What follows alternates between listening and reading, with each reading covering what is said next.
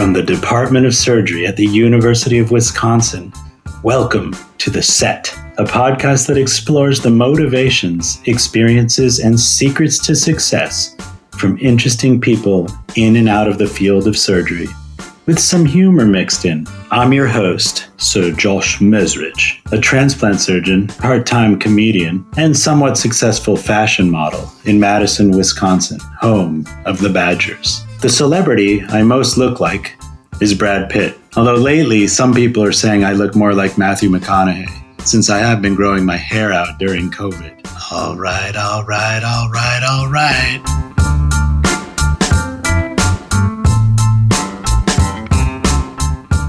When I first showed up at the University of Chicago in 1997, I was more than a little overwhelmed. It is true that I had been to medical school just prior, but you wouldn't have been able to tell that from my general inability to get anything done in the hospital, or even make it to the hospital for that matter. I actually slept through my alarm 3 times in the first week and came running in late and unshaven. I still remember my chief resident telling me, "This is how residents get a bad name," as I ran after him apologizing profusely. Eventually I got my act together, which did involve buying 3 alarm clocks spaced around my small apartment and sleeping on the couch so I wouldn't be so comfortable in a bed. I remember looking at all the attendings and thinking, how would I ever be able to do what they did? Like, would there just be some day where I would wake up and have this epiphany and just walk around with confidence and know what to do with every patient and during every operation? For those students out there listening, the answer is there is no epiphany, but you still can learn to walk around with confidence. My chairman of surgery at the time was a man named Bruce Gewertz. Now there is a guy who was comfortable in his own skin. When I think about Bruce, I think about a guy who could interact with anyone, from a computer science geek to a rock star to an LA celebrity, and connect with all of them. He could even interact with me, an immature geek rock star celebrity. He has a calm demeanor, a relaxed attitude, empathy, and really listens to what you say. He never seems rushed, always gives you the time and attention you need. And I'm sure he has a lot more going on in his life than I do. I have always thought that Bruce was a guy who has tons of emotional intelligence. A few stories or interactions do come to mind when I think of Bruce. He may not remember them the same way, since with me there is always at least a 50% chance I'm making the story up.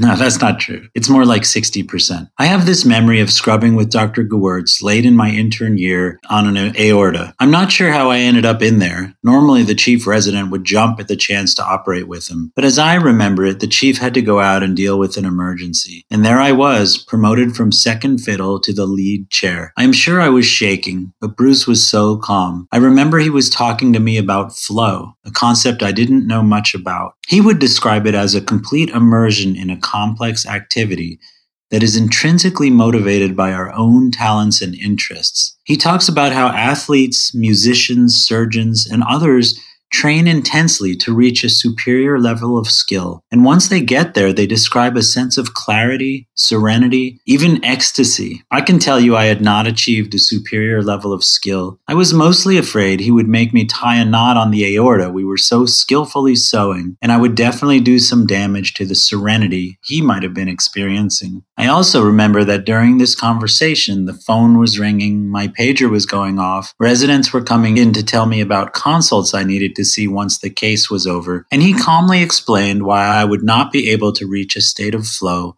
with all these distractions, and that we needed to change the system to accommodate this. That sounded good to me, but I was barely listening because at that moment I had just thrown my 4th knot on the Perlin suture, holding the aorta shut, and noticed with horror that the 2nd knot I had thrown had enough air in it to allow the insertion of a finger. This inspired me to utter a different 4-letter word starting with the letter F that is sometimes associated with ecstasy, but I think in a very different setting.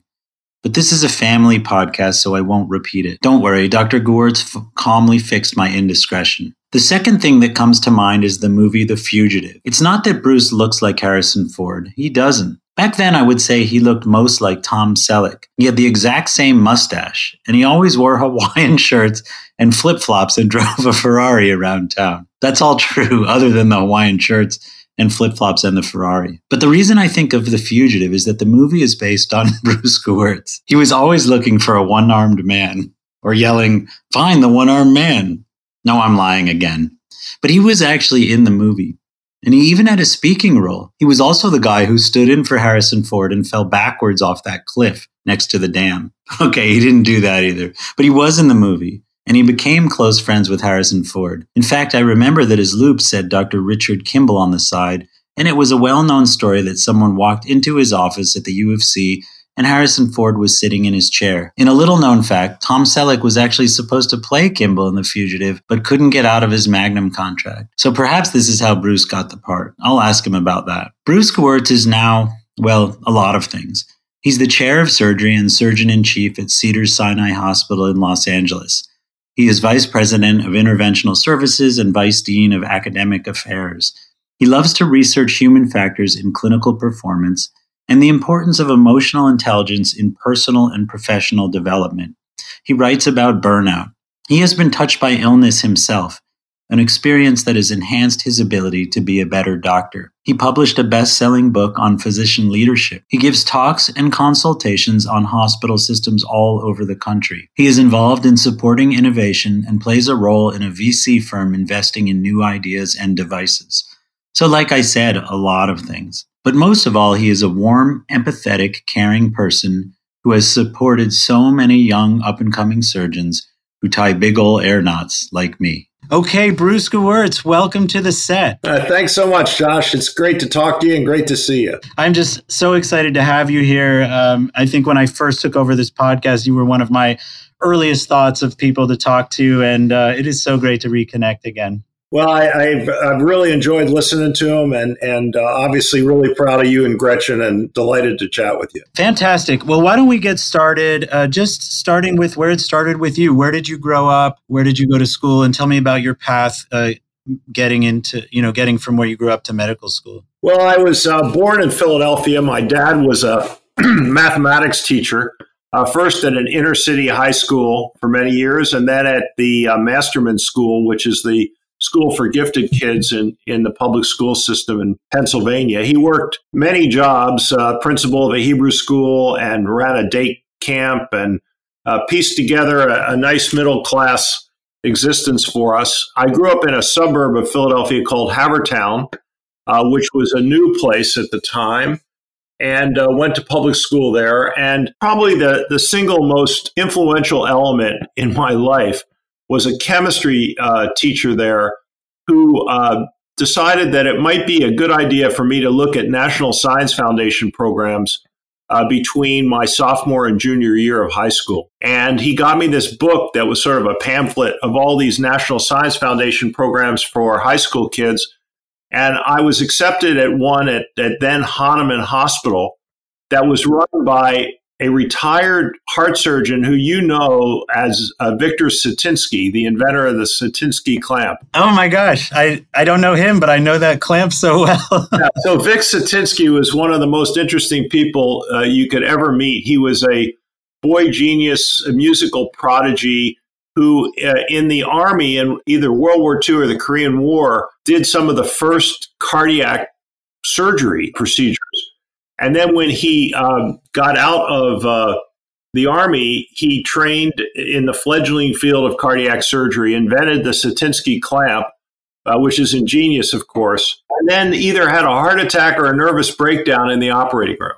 Oh, my gosh. And he stopped operating and became a mentor for troubled college kids who had dropped out of school but were very smart. And he started a program on that. And then he also started a program of gifted high school students. So in the summer, I got to I was assigned to a lab of a neurosurgeon named Jules Osterholm, where I was literally doing tree finds in cats and measuring the water content of traumatized brains in cats and seeing what osmotic things we could do in CSF and blood to lower the water content of edema after swelling. Anyway, it was heady stuff for a 15-year-old. And the next year, I was planning to go back to that program, but Vic Satinsky took me aside and said, look, why don't you go to one of these other programs around the country? So I applied for and got in a program at Roswell Park in Buffalo, New York, where I was assigned to a laboratory where I was given the hopeless task of cannulating the thoracic duct in rats and getting the lymphatic fluid and then giving rats passive immunity. I after about 2 weeks and untold numbers of fatalities in rats, I was actually able to figure out how to do it with a little microscope that I put over the rat and whatever. People from all over the institution were coming to watch me cannulate the thoracic duct. And they would bring me into their lab like a relief pitcher, and I would cannulate the thoracic duct of their animals. The reason that is sort of funny is the surgical resident, who was a older person from some Asian country, said, well, Bruce, you're interested in surgery. Why don't you come to the operating room? So at the end of the summer, I got taken to the operating room, and they cut somebody nearly in half to go in there and do some kind of major GI exoneration on them. I couldn't believe how easy it was compared to cannulating the duct of rats. And on the way out of the door, Arnold Middleman, who was the head of GI surgery at Roswell Park, was leaving. And the resident said, well, Bruce has been in the lab all summer. Is it okay if he takes out the appendix? And Middleman thought I was like a resident from the University of Buffalo or something. He said, sure, no problem. So I was 16 years old. I took the appendix out, and it was unbelievable. And of course, there was no cell phone cameras at the time, or I would have had a great remembrance. But when I got done, I called my parents up and I told my mother I took out an appendix. And she said, boy, the appendix must be really small in a rat. I said, well, no, it actually was in a person. And my parents said nothing for the rest of the call. I mean, you actually could be one of the youngest people in this country to have done an appendectomy. Well, I don't think that any institution wants that bandied about, but it was, talk about a transformative moment. I mean, it was unbelievable. And it just seemed so natural given the, summers I had hung around doing research and, hanging around hospitals, that was the next step. So that you probably never let go of the idea of being a surgeon at that point. Is that right? That was Yeah, that was absolutely it. I liked things like cardiology and gastroenterology and stuff, but it was basically what field of surgery was I going to go into. And it was also this incredible desire to get there as fast as possible, to get to the operating room and get to operate. So a friend of mine had been in this accelerated medical program at Penn State and Jefferson the year before, and he was like a big brother to me. And so I applied to this program, and it was an incredible thing. I mean, they selected you to go to medical school after 1 year of college without any interview. So they just looked at your grades, and they picked 25 kids, usually from Pennsylvania, most of them. And we went to Penn State for summer, fall, winter, spring, summer, and got all our science classes in. And then we went to medical school. Oh, wow. So I knew you had gone to an accelerated program. So really was this motivation because you knew you wanted to get in the OR and you were doing the fastest maneuver to get there? That was absolutely it. And, I was a aspirational basketball player with no talent. And so some of my friends were, going off to play Division I sports, and they were going to play in big stadiums and, effectively do a grown-up person's job. And I couldn't do that because I wasn't any good, but I did want to, get out there and actually do something. I didn't want to be constrained by being in training, or I just was so highly motivated. In retrospect, I can remember by getting there and doing it as fast as I possibly could. That obviously worked for you. Do you recommend that to other people, or it has to be very specific people that really know what they want at an early age? Yeah, absolutely. The program itself, actually, which I've remained in contact with, and I do mentor some of the students, is now a 7-year program itself. So I think everyone has concluded that maybe 5 years wasn't such a great idea. Having said that, for me, on balance, it worked. Although there were times when I felt distinctly immature compared to my colleagues. Like when I started medical school at age 18, I was just totally immature. I mean, these were grown men and women. Some of the guys had wives and kids, and I was 18 years old. And then the other time my immaturity hurt me was when I started my internship and residency at the University of Michigan when I was 22. I was just flat out immature as compared to the other people that I was working with. It's funny. I think most people think I remain immature because of my ridiculous sense of humor, but I have always said that maybe the goal of college and even medical school are really to reach the maturity to be able to then take care of people in illness who need you. I think as important as learning the language or some of the basics of the science of medicine, it's really a chance to mature and get to a point where you can then take on that role of caregiver. That's unquestionably the case. And I got to tell you that the one of the more interesting things about my career has been, despite the fact that I've been doing this for nearly 50 years from medical school, is I continue to learn. And I don't know if maturation, I don't know if someone my age can mature, but certainly there's still plenty to learn about how we interface with each other and how we can make this trip that we're all taking a little bit more rewarding. You had a pretty meteoric rise, at least from the outside, from a 16-year-old doing your first appendectomy, to becoming chairman at University of Chicago.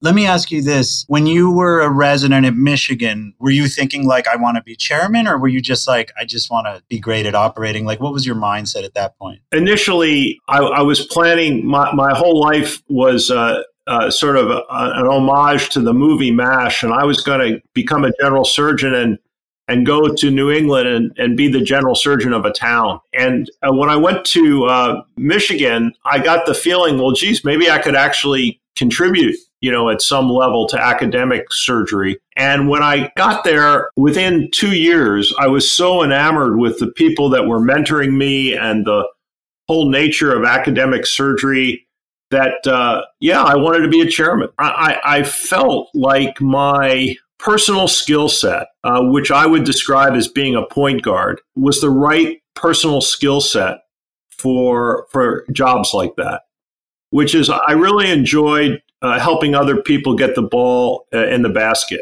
I liked being the one to distribute the ball to people in the right place of the court so they could use their skills. I was very confident of my own abilities, and I was very definitely ambitious, but I was ambitious to be part of a team that was successful. Much more than I wanted to be hanging out with great people that would both make me greater and that I could contribute to their success. And somehow, I'm sure that was a reflection of the people who I saw around me who were doing exactly that. Mm-hmm. I love that you brought up MASH. I tell people that 90% of why I became a surgeon is I wanted to be Hawkeye Pierce, and would tell people I was going to be a meatball surgeon, which I still like to say I am. I love how he used, humor as his coping mechanism, and he clearly was a team player. I suppose drinking from the still right before they operated was not what we would do now. But that show was really powerful, I think, for you and me. And I saw you've written an article using that as a basis for leadership that maybe we'll get into a little bit later. But let me just get through this part. So once you finished residency, you did a stint in Texas where it sounds like you operated like a maniac. And I used to joke that, everyone of your era had to do a stint through Texas to really get those cases in. And then you came to University of Chicago. Why did they recruit you? What was the reason you went over to Chicago? Parkland and Southwestern was fantastic. And I went there because my chief at Michigan became the chairman of surgery there. And he was an amazing guy. And when I got there, I found that I had gone there because of him and because Parkland at that time was such an ascendant place because of selected readings in general surgery. Everybody knew about the place, and there was an amazing amount of trauma to do as well. And that's where Kennedy was taken when he got shot, right? Yeah, very famously, Kennedy and Oswald was taken there 2 days later. I mean, it was the place, right, for trauma, and many contributions, meaningful contributions in trauma came from there. And the faculty there welcomed me and were great mentors to me, and some great people there. The problem was it wasn't set up for vascular surgery. It was a county hospital. There was no private area. I would occasionally get a referral of a prominent banker or something, and they'd put him in a room with a bank robber chained to the bed or something. Right. So it just wasn't working out, and they were building their Zale Lipsche Pavilion, which was their private hospital. But I was literally by that time already chairman of surgery at the University of Chicago by the time the thing was open. But anyway, what happened was I needed to broaden my horizons. My decision to go there was not a good one. It was based on my mentor. And it wasn't a good place to develop in vascular surgery. It was a great place to develop as a general surgeon, trauma surgeon. Chris Ahrens, who was a colleague of mine in Michigan a couple years ahead of me in the residency, had gone to the University of Chicago with Dave Skinner, and Dave Skinner and Chris offered me a job in Chicago, which I was enamored by the University of Chicago. Dave Skinner was an incredibly charismatic leader. He became chairman of surgery at Chicago at age 37 from Hopkins. Chris had been a friend of mine in residency, so I went there. And it was a difficult move because the place was unfriendly. Dave had many positive characteristics, but his primary vision of this, and we talked about it a lot later, was he set a level playing field and let these guys slug it out. And there were people like Tom DeMeester and Babs Musa and Frank Stewart and some very tough, I thought, tough guys there. And even though, I mean, if somebody was a GI surgeon and I'm a vascular surgeon, that didn't matter. They saw me as detracting from their spotlight. But luckily, a couple of them shuffled off, Musa particularly, to San Diego. The climate sort of eased up a little bit. And then, unfortunately, David left to become president of where you went to medical school. Right. That's right. I remember him. Was he still working when you were there? He was not really. I think he was more in like a titular role, if you will, but like he would come around occasionally, and he was clearly respected greatly. He probably had some leadership role in the institution, but no clinical appointment. Yeah, well, he was the president of New York Hospital, and he put the merger together with Columbia. Yeah, so that's how I ended up at Chicago. And after a rough start where I wondered what I had done, because I went from this nurturing, loving environment where every afternoon we found ourselves having a drink together at the end of the day, to Chicago. But the thing that was great about Chicago was the intellectual atmosphere.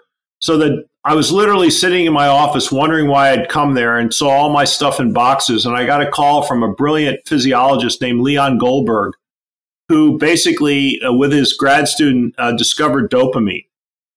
And Goldberg called me up and said, I reviewed one of your papers for the American Journal of Physiology, and I couldn't believe that a surgeon was interested in this. And why don't you come and work with me? And I have a graduate student from Karolinski for you.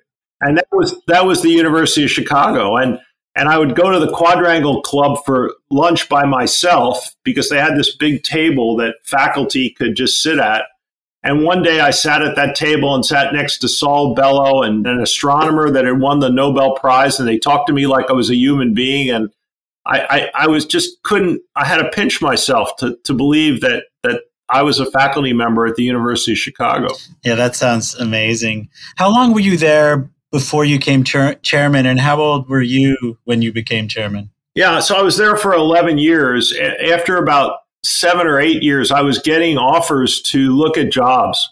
The chairmanship at USC and the chairman job at Stanford, both of which I was very interested in and did not get. But when I was 36, Sam Hellman, who was the dean, made me something called the faculty dean for medical education, where I ran the curriculum of the medical school and learned many valuable lessons, which is if you're, quote, running something, you really want to make everybody else think that they're running it. And I learned that lesson painfully, but well. And then at age 42, I became chairman of surgery. 42. So I guess that was old for some of those 30-ish-year-olds, but still ridiculously young to take that leadership role. Was it challenging being younger than many of the people that were working for you, or that wasn't an issue? It was a leadership characteristic that I was naturally ready for, which was the servant leader. All the section chiefs were older than me. And basically, I took the attitude that that I would help them achieve their vision. So George Block, Frank Stewart, Bob Karp, whatever, they were all very senior. And for some reason, whether it was just BS or whatever, they accepted that I had for lack of a better thing, the interpersonal skills to help them get ahead. And that, they would get, vociferous or angry and not succeed at an institutional level. And they felt like, for whatever reason, that I had, the ability to help them succeed at an institutional level. And again, I was very respectful of their subject matter expertise. So if the head of orthopedics, Mike Simon, told me he needed this, that, and the other, I didn't spend my time arguing with him. I spent my time figuring out how we could together get it. Bruce, when people ask me to describe, what is emotional intelligence, and this has been for years, I've always thrown in your name as someone who struck me as someone who really got that. And one of the things about you I remember well, and I'm not just saying this to kiss your butt because you're on my podcast, but it really is true. I always felt, even from my intern year when I knew nothing, beyond, when you talk to people, you really focus on them and make it seem like you have all the time they need and this is the only thing you want to be doing. That was my sense with you. And I'm sure you had a million things to do. Was this learned behavior, or were you always born with this kind of sense of people? How much of emotional intelligence is learned versus how much of it is innate? Yeah, well, I think that, people have their own personalities and characteristics. It's very kind of you to say that. And I do warmly appreciate it. I think it is a learned task as well. And we can all maximize our personalities, by thinking about it. I think one time I was given a talk at the University of Virginia on emotional intelligence. At the end, some medical student said, "Dr. Gewertz, how did you learn all this?" And I said, I just got tired of apologizing for being such a jerk. and I do think that was true. I think that obviously, like all of us, I come up short many times still. I've noticed that, I don't end conversations particularly well. When the conversation is over, I turn around and look at my screen and wait for the person to leave my room, right? and that's not right. But I do have an innate curiosity about everything. And that's why I love, my iPad, because I can be watching a sporting event or a movie and I want to learn more about the, actor or the player, and I can just quickly access it and learn. So I think if I do listen, which I hope I do and can always improve on, it's because I'm curious. I'm curious about what I can learn from someone else. And those lessons were unfortunately painfully learned. One time, I'll never forget this. I was on a subcommittee of the AAMC. Oh, no, I'm sorry. It was the Robert Wood Johnson Foundation. And I was involved in a grant there that used multiple medical schools. And I was sitting there at a meeting and I would interrupt people when they were talking. And somebody said to me, "Are you going to let me finish?" And I was so shamed because I knew they were right. I was the kid that just couldn't stop and I'm sure you felt the same way. You just wanted to raise your hand and answer the question. I painfully and slowly learned that it was better to wait for other people to talk and finish and let them finish. That lesson was gained late in life. Are you someone who has a big temper that you have to hold back, or have you always been a calm person? You struck me as very calm, but I don't think I ever pissed you off either. But you sure didn't. Except I didn't dictate any of my charts or anything. That's a different story.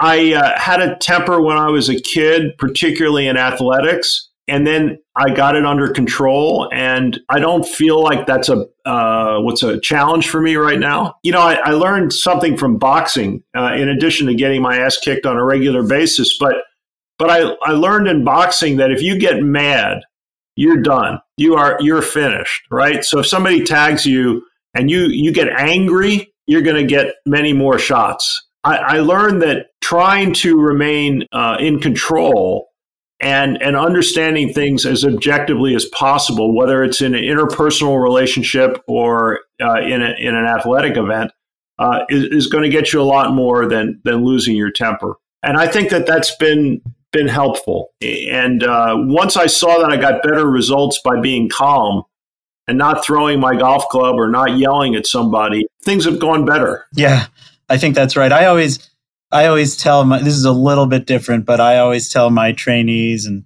younger colleagues, like, you got to really pick your battles. There's no reason to get fired up or dive in the fray about something that really doesn't matter. It's not affecting patient care. It's not worth losing your cool over. Well, that's so insightful. In all the meetings that I have with people, whether they're high-level executives that I work with or people who are lower in the hierarchy, the most important thing about 95% of the meetings is not so much the outcome as it is the relationships. To your point, there are very few things that are existential in nature that you can't compromise on, that you can't, you don't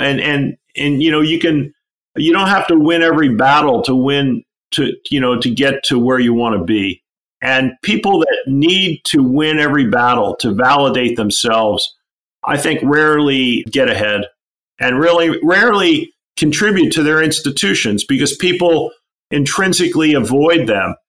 And you want to be someone that people want to gain your support, and because your support is meaningful and valuable to them. Now, I've had the opportunity to read a lot of what you've written. You've written a lot, so not all of it, and to watch some of your talks. And one I really enjoyed, or the part of it I saw, was, I believe it was a University of Arizona medical school graduation speech, maybe around 2015 or something like that.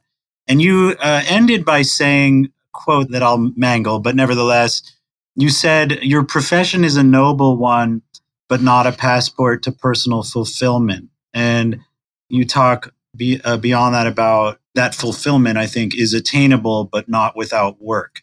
You've also written a lot about happiness, which I think has a lot of similarities to fulfillment. I wanted you to talk more about that. I think it's absolutely right. Like, there's no question being in medicine is noble and it can be very wonderful, but it on its own clearly doesn't get everyone there. Yeah, well, I think that when I was young, I felt like, I was doing the Lord's work and I was saving lives. And therefore, when I was out in the few hours I had outside the hospital, who could tell me what to do and just leave me alone and I'll do whatever I want, right? After a while, you realize that sometimes we don't always help people as much as we think that we do. And you get a humility about what we do. And comments that you've made about, transplanting patients who are alcohol dependent and giving them a new liver. I mean, we can only do so much, and so much is what they do. And there's also fate that gets involved, right? I've learned to be a little less arrogant about,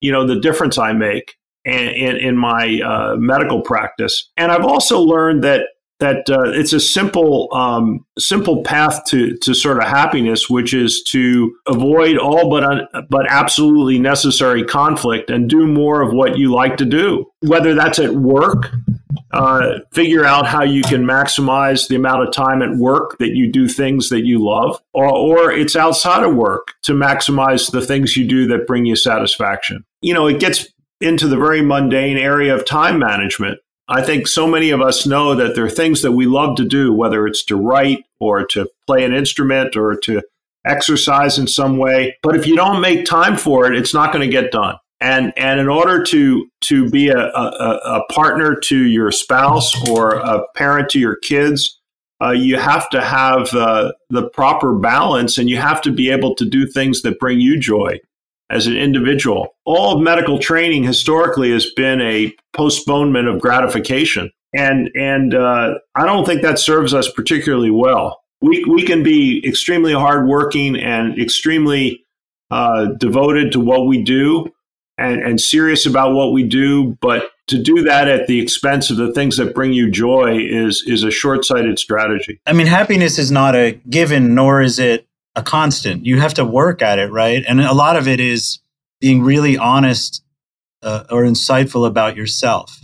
Do you agree with that? Yeah, I think that, that's the magic word, right? Is having the inclination to be insightful about your relationships, about how you spend your time, about what brings you joy. And, you don't want to get into an endless navel-gazing sort of mentality where you're, analytic 100% of the time. But if you have a bad interaction with a person and you don't sit there and think, boy, how could that have gone better? What could I have contributed to making that go better? whether it's with our spouses or our kids or whatever, you're just going to endlessly repeat that loop. You have to have the degree of humility to understand that you're not always going to behave intuitively in the right way.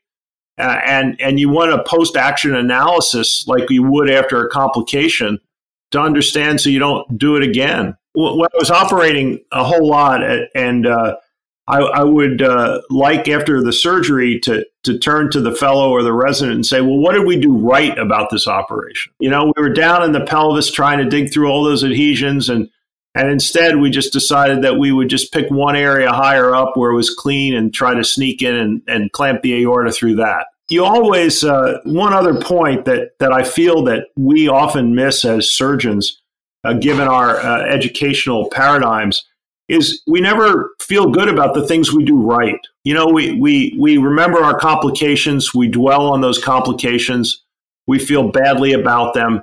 But when you're in the depths of that, you never think of all the good things you did. And as I've gotten older, I've learned to take pleasure in when things go right. Take credit, enjoy it. That's great advice. That's one thing as a student I didn't quite understand is how hard the complications would be to deal with. And it's probably part of my personality. But I always thought like you'd train really hard, you'd have this epiphany, you'd get really good at surgery, you'd always know what to do. Of course, you'd get complications, but you'd know you were doing things right. And I've been amazed with how hard they can be to deal with and how you can dwell on them. And we all need kind of coping mechanisms to deal with that. I'm married to a surgeon who, of course, you train and know very well. And we'll often take turns, lying in bed talking about what we did wrong on a particular case. Actually, it's funny. Gretchen learned a while back. I had some case and I was bummed about what happened. And she was like, I wouldn't have done it that way. And she realized, oh, that wasn't what I wanted. So now she'll say, do you want my comments as your wife or as a surgeon? Yeah, well, you're both great surgeons. And I will say this, and this may not make you feel great, but I've found that complications are harder to accept the older you get because the implications of it. You know what that's going to mean to that patient in the future. And you'll also know what it means to that widening ring of impact around the patient, to their families, et cetera. I remember watching the Kevin Spacey, Bobby Darin movie.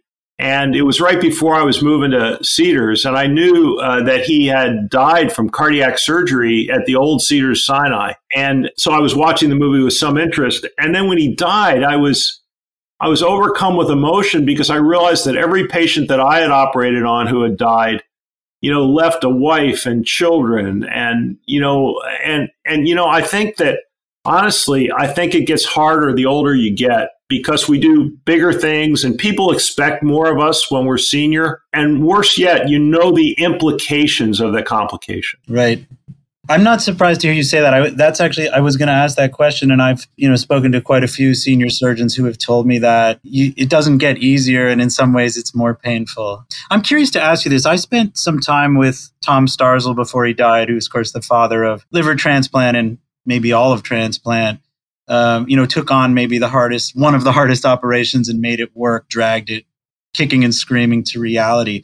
I don't know him well, but I've read a lot of him and spent a couple of days with him. And he wrote that he actually always hated the act of surgery. He couldn't eat before it. He would be nervous. He didn't want to fail. And he also had this incredible memory where he could not forget anything about everything that went wrong, the families of the people. Like he honestly was a tortured soul in that way. I still think he loved being a surgeon, but he also wrote this other thing that I thought was really fascinating. He wrote that surgery is too difficult to say it's fun, but it's incredibly satisfying. What is your relationship with surgery? Clearly, as a 16-year-old, you became fascinated. You knew nothing about what could go wrong, and I'm sure your appendix did great. Do you describe it as joyful, as satisfying? Like, what is your sense of that? Yeah, well, as I've done less surgery, when I used to do 350 cases when you were a resident, now I do more like 100 cases, right? And most of them are carotid, so it takes an hour and a half. So I'm not spending as much time. But the point of it is to your point about Starzl, and he and I are incredibly different. But I do worry a lot more going into surgery because it's sort of like I look at my house, and if my wife leaves something near the steps, I know I can trip over it, or she can trip over it, right? But when you're young, you think, oh, I'll never trip over it. I'll see it and I'll step over it. So when you become an older surgeon, you've seen everything get screwed up. You know that if you leave the room and the junior resident is putting in big 2-0 Proline stitches in the abdominal wall, they can indeed stick it in the bowel. When you're young, you think, that'll never happen. So I think that going into the surgery, I feel more, I know I can do the surgery, but I know that stuff happens that maybe is beyond our control. So I think about everything. When I'm in the surgery, I'm definitely in a flow state. You commented earlier, where I'm working with somebody else who's good, and we're having fun, and we're interacting in a positive way, and we're doing the Lord's work, and it's something that I've trained for all my life, and I've probably done that operation 1,000 times, and I know I can do it. And I've also learned that if you do things right in the operating room, things generally go well. It's that stitch that you should have put in that you decided you weren't. And I always say that, on a Friday afternoon, if I'm doing a case and maybe the needle hole didn't really need a stitch, but I don't mind putting a prejudice stitch in there so I can be sure that Friday night is going to be just fine for me. I want to take them back. I'm sure you've lived through that. So I find more anxiety before surgery and less afterwards as I've gotten older. Interesting. Don't take this the wrong way, but I guess you've been doing this for a long time. I'm not aging you or dating you or anything, but I guess I'm surprised you're still doing it. You've done a gazillion, carotids, but you still like to do them. You have so many other things in your career. You obviously could stop operating. That's not something that ever occurred to you. No, I look. There is going to be an end to this, and I will sometime, I'm sure in the next 2 or 3 years, stop operating. I've stopped doing certain surgeries because they've sort of gone away, right? So one of my things was open thoracoabdominal operations. And thanks to the tremendous endovascular advances, they've largely gone away. Plus, I brought Ali Azizadeh here from Houston, who's fantastic, and he's young and he's great at open thoracoabdominals. But like a carotid endarterectomy, I just can't envision that I'll ever get tired of doing that. And it's just such a precise, beautiful operation. And I've literally done, 1,400 of them. I mean, one of the things that I think about when I think about stopping surgery is, first of all, I don't think that you should be surgeon in chief and chairman of a department of surgery if you don't do surgery. I just don't think you should. I mean, I could do some other job, I guess, but not those jobs and not do surgery, because you need to be in the operating room. You need to understand the problems that your staff and employees face in the operating room. And unless you're there, I just don't think you can do it. There's still, I love to play golf, and there's nothing I'd rather do than put a peg in the ground and put a ball on it and get ready to play golf with my friends. But more than that, I love doing a carotid endarterectomy. That's great to hear. Can we just talk for a few minutes about your illness? I know you were faced with some illness that probably changed the way you look at patients and how you are as a doctor. Well, no question. When shortly after I moved to Los Angeles, about a year and a half into it, I developed a nodule under my nipple. It was just an interesting finding, in the shower one morning, and after a month or two, I showed it to one of my good friends who's a great surgeon, and he said, it's probably a little gynecomastia from your antihypertensive. Whenever you got a minute, we'll take it out. And of course, I never had a minute, and the thing didn't change. And 6 months later, I remember saying to myself, boy, it wasn't that smart not to go through having this out, because it's just obviously some benign whatever. And then one day I got out of the shower. I was at a gym at the time, and I saw that I had nipple retraction. And I said, boy, I may be a vascular surgeon, but I know that's not good. So I went in and they biopsied it. And sure enough, it was adenocarcinoma of the breast, without any family history, without any risk factors, and out of nowhere. And the irony of it was I was supposed to go down to the University of South Florida to give the AOA lecture on finding fulfillment in work and life the next day. And I said, well, shit, I'm not going to I'm not going to just disappoint my friends, that I'd agreed to do it. So I got on the plane and flew down and gave this inspiring, hopeful lecture about finding fulfillment, knowing that when I got off the plane coming home, I was going to have a mastectomy. And it was again, one of these classic surgical things that people like us do, right? And to show my insensitivity, I left my wife back in Los Angeles, because I didn't want to inconvenience her. So she knows her husband's got cancer. He's off in Florida, and, neither of us could process it together. And I just basically went into a denial mode. I said, I'll get done what I need to get done, but I have this obligation to give this lecture. So I came back and got a mastectomy, and the nodes were negative. Because it was aggressive tumor and because I was young and because I was who I was, they said, well, we got to throw the kitchen sink at it. So I had triple chemotherapy and radiation. It was an incredible experience, of which, as horrible as it was, the outcome was much more positive than negative.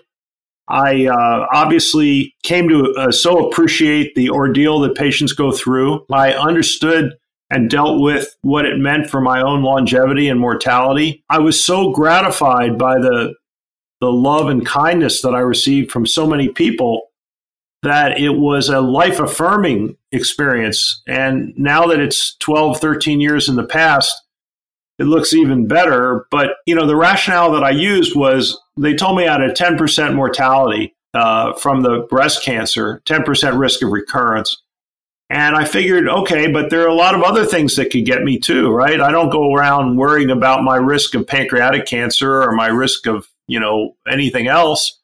And this is just another slight increase in risk that we all manage as we get older. I've been extremely, in a funny way, grateful to have that experience because it unquestionably, made me see life through a patient's perspective. When I was a vascular surgeon and told people they had a 90% chance of survival, I thought I was giving them really good news when they were hearing they had a 10% chance of death.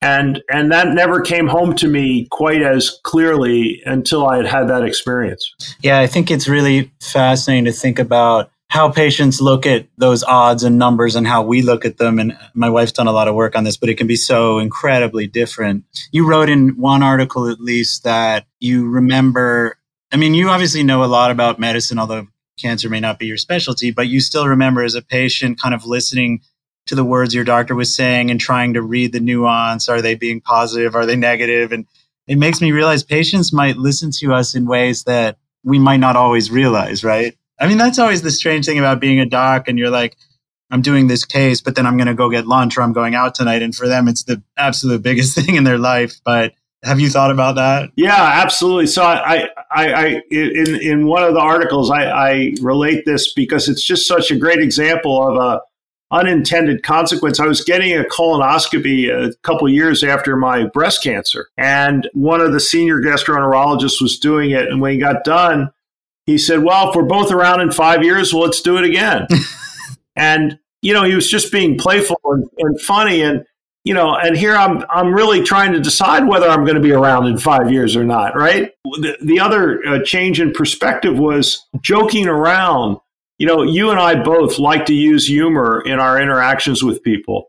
But, humor just isn't good when somebody's got a life-threatening problem. There are very few people in which that's going to be effective in lowering their they want you to be quite serious, right? And there is a place for humor. We all know it, but you have to be very circumspect. I'll never forget when I was a resident, me and one of my resident colleagues were walking down the hall laughing about something.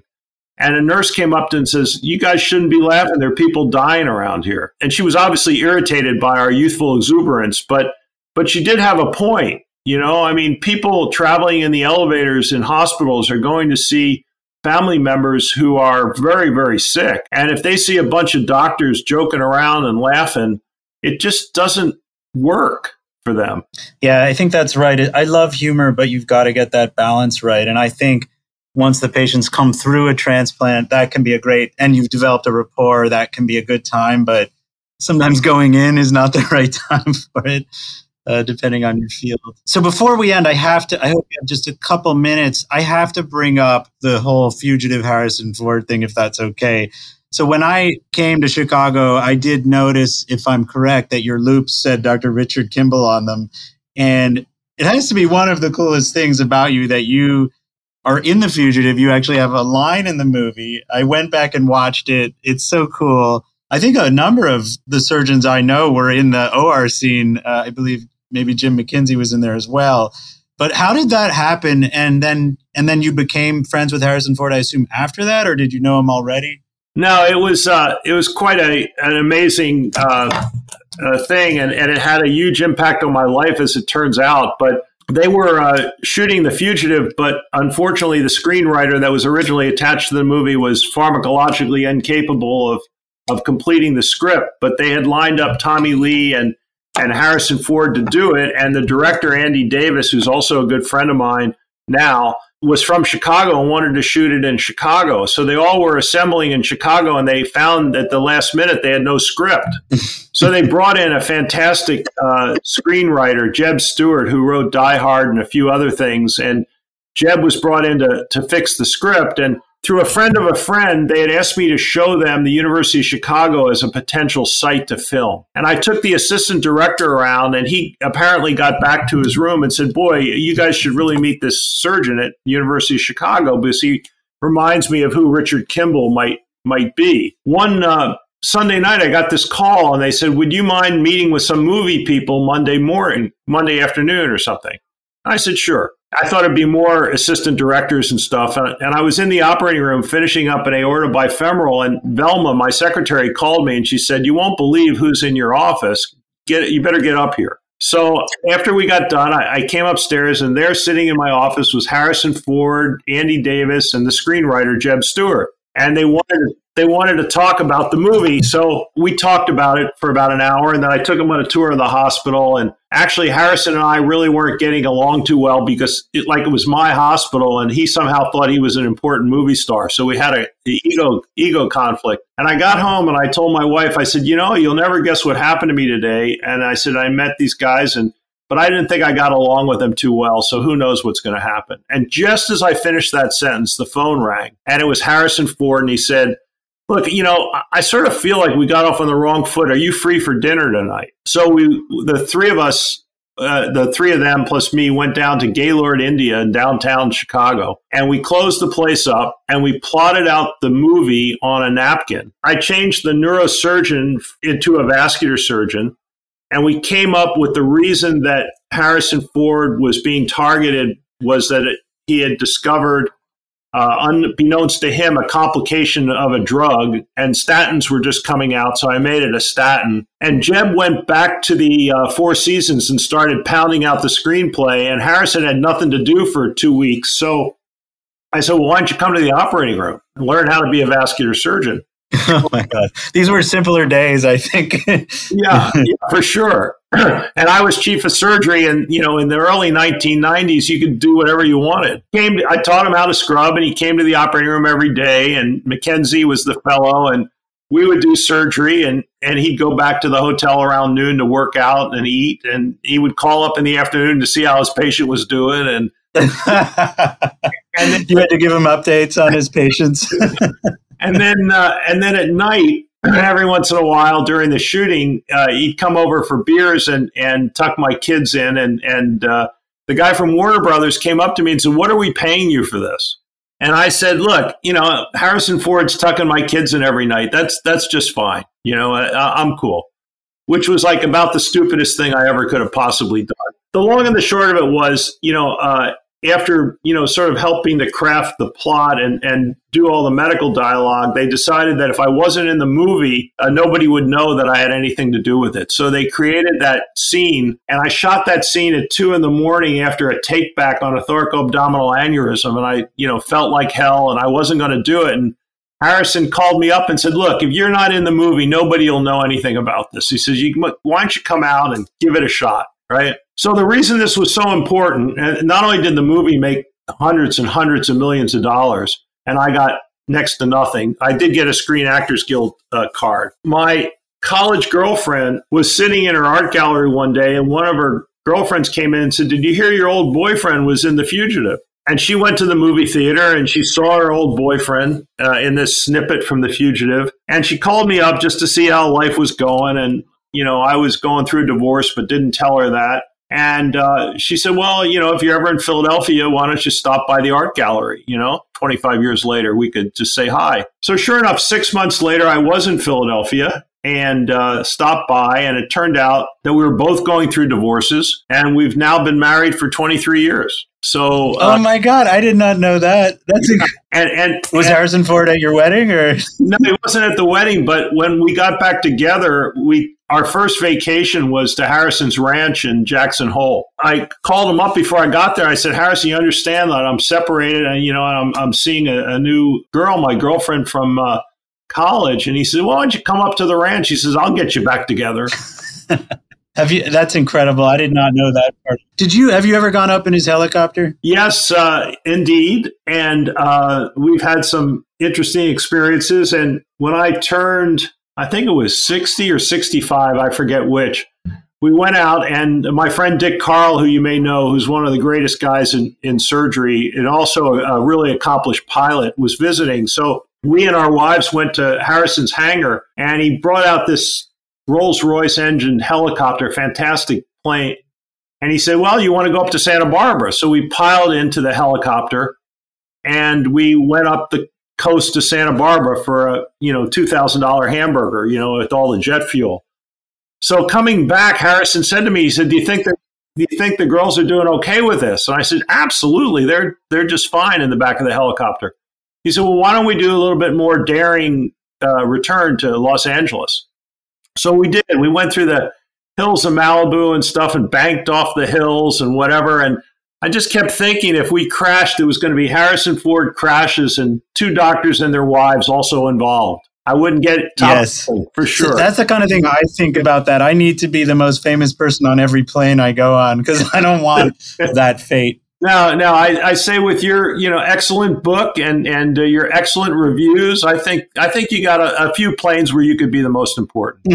Yeah, it depends where I'm flying, but it's been so great talking to you. There's so much we didn't get into your whole life running Cedars-Sinai and your involvement in so many other things, but I feel like this was a great time to catch up and understand what makes you work. You've just been a wonderful, role model and mentor to me and some of my friends and my wife, and we think about you a lot. Well, I can assure you, Josh, that the pleasure I've had in your and Gretchen's and other people's success is fundamentally the best thing about my career. And I'm very proud of you guys and delighted that, you've had such a great life together. And it's really been my pleasure chatting with you. Thanks, Bruce. And we'll get you back on to do your LA chapter in the future. Sounds great. I'll look forward to seeing you soon. And don't forget to subscribe on iTunes, Spotify, Podbean, and Stitcher.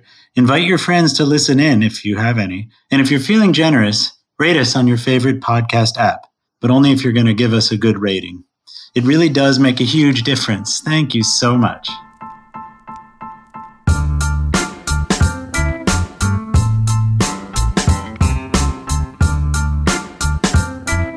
The Surgery Set is a production from the Department of Surgery at the University of Wisconsin-Madison.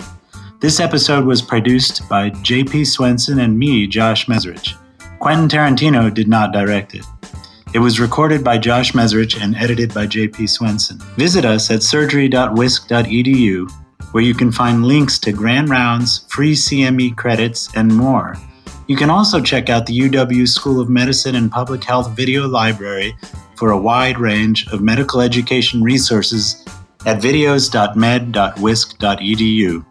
Give our Facebook page a like and follow us on Twitter at Wisc Surgery.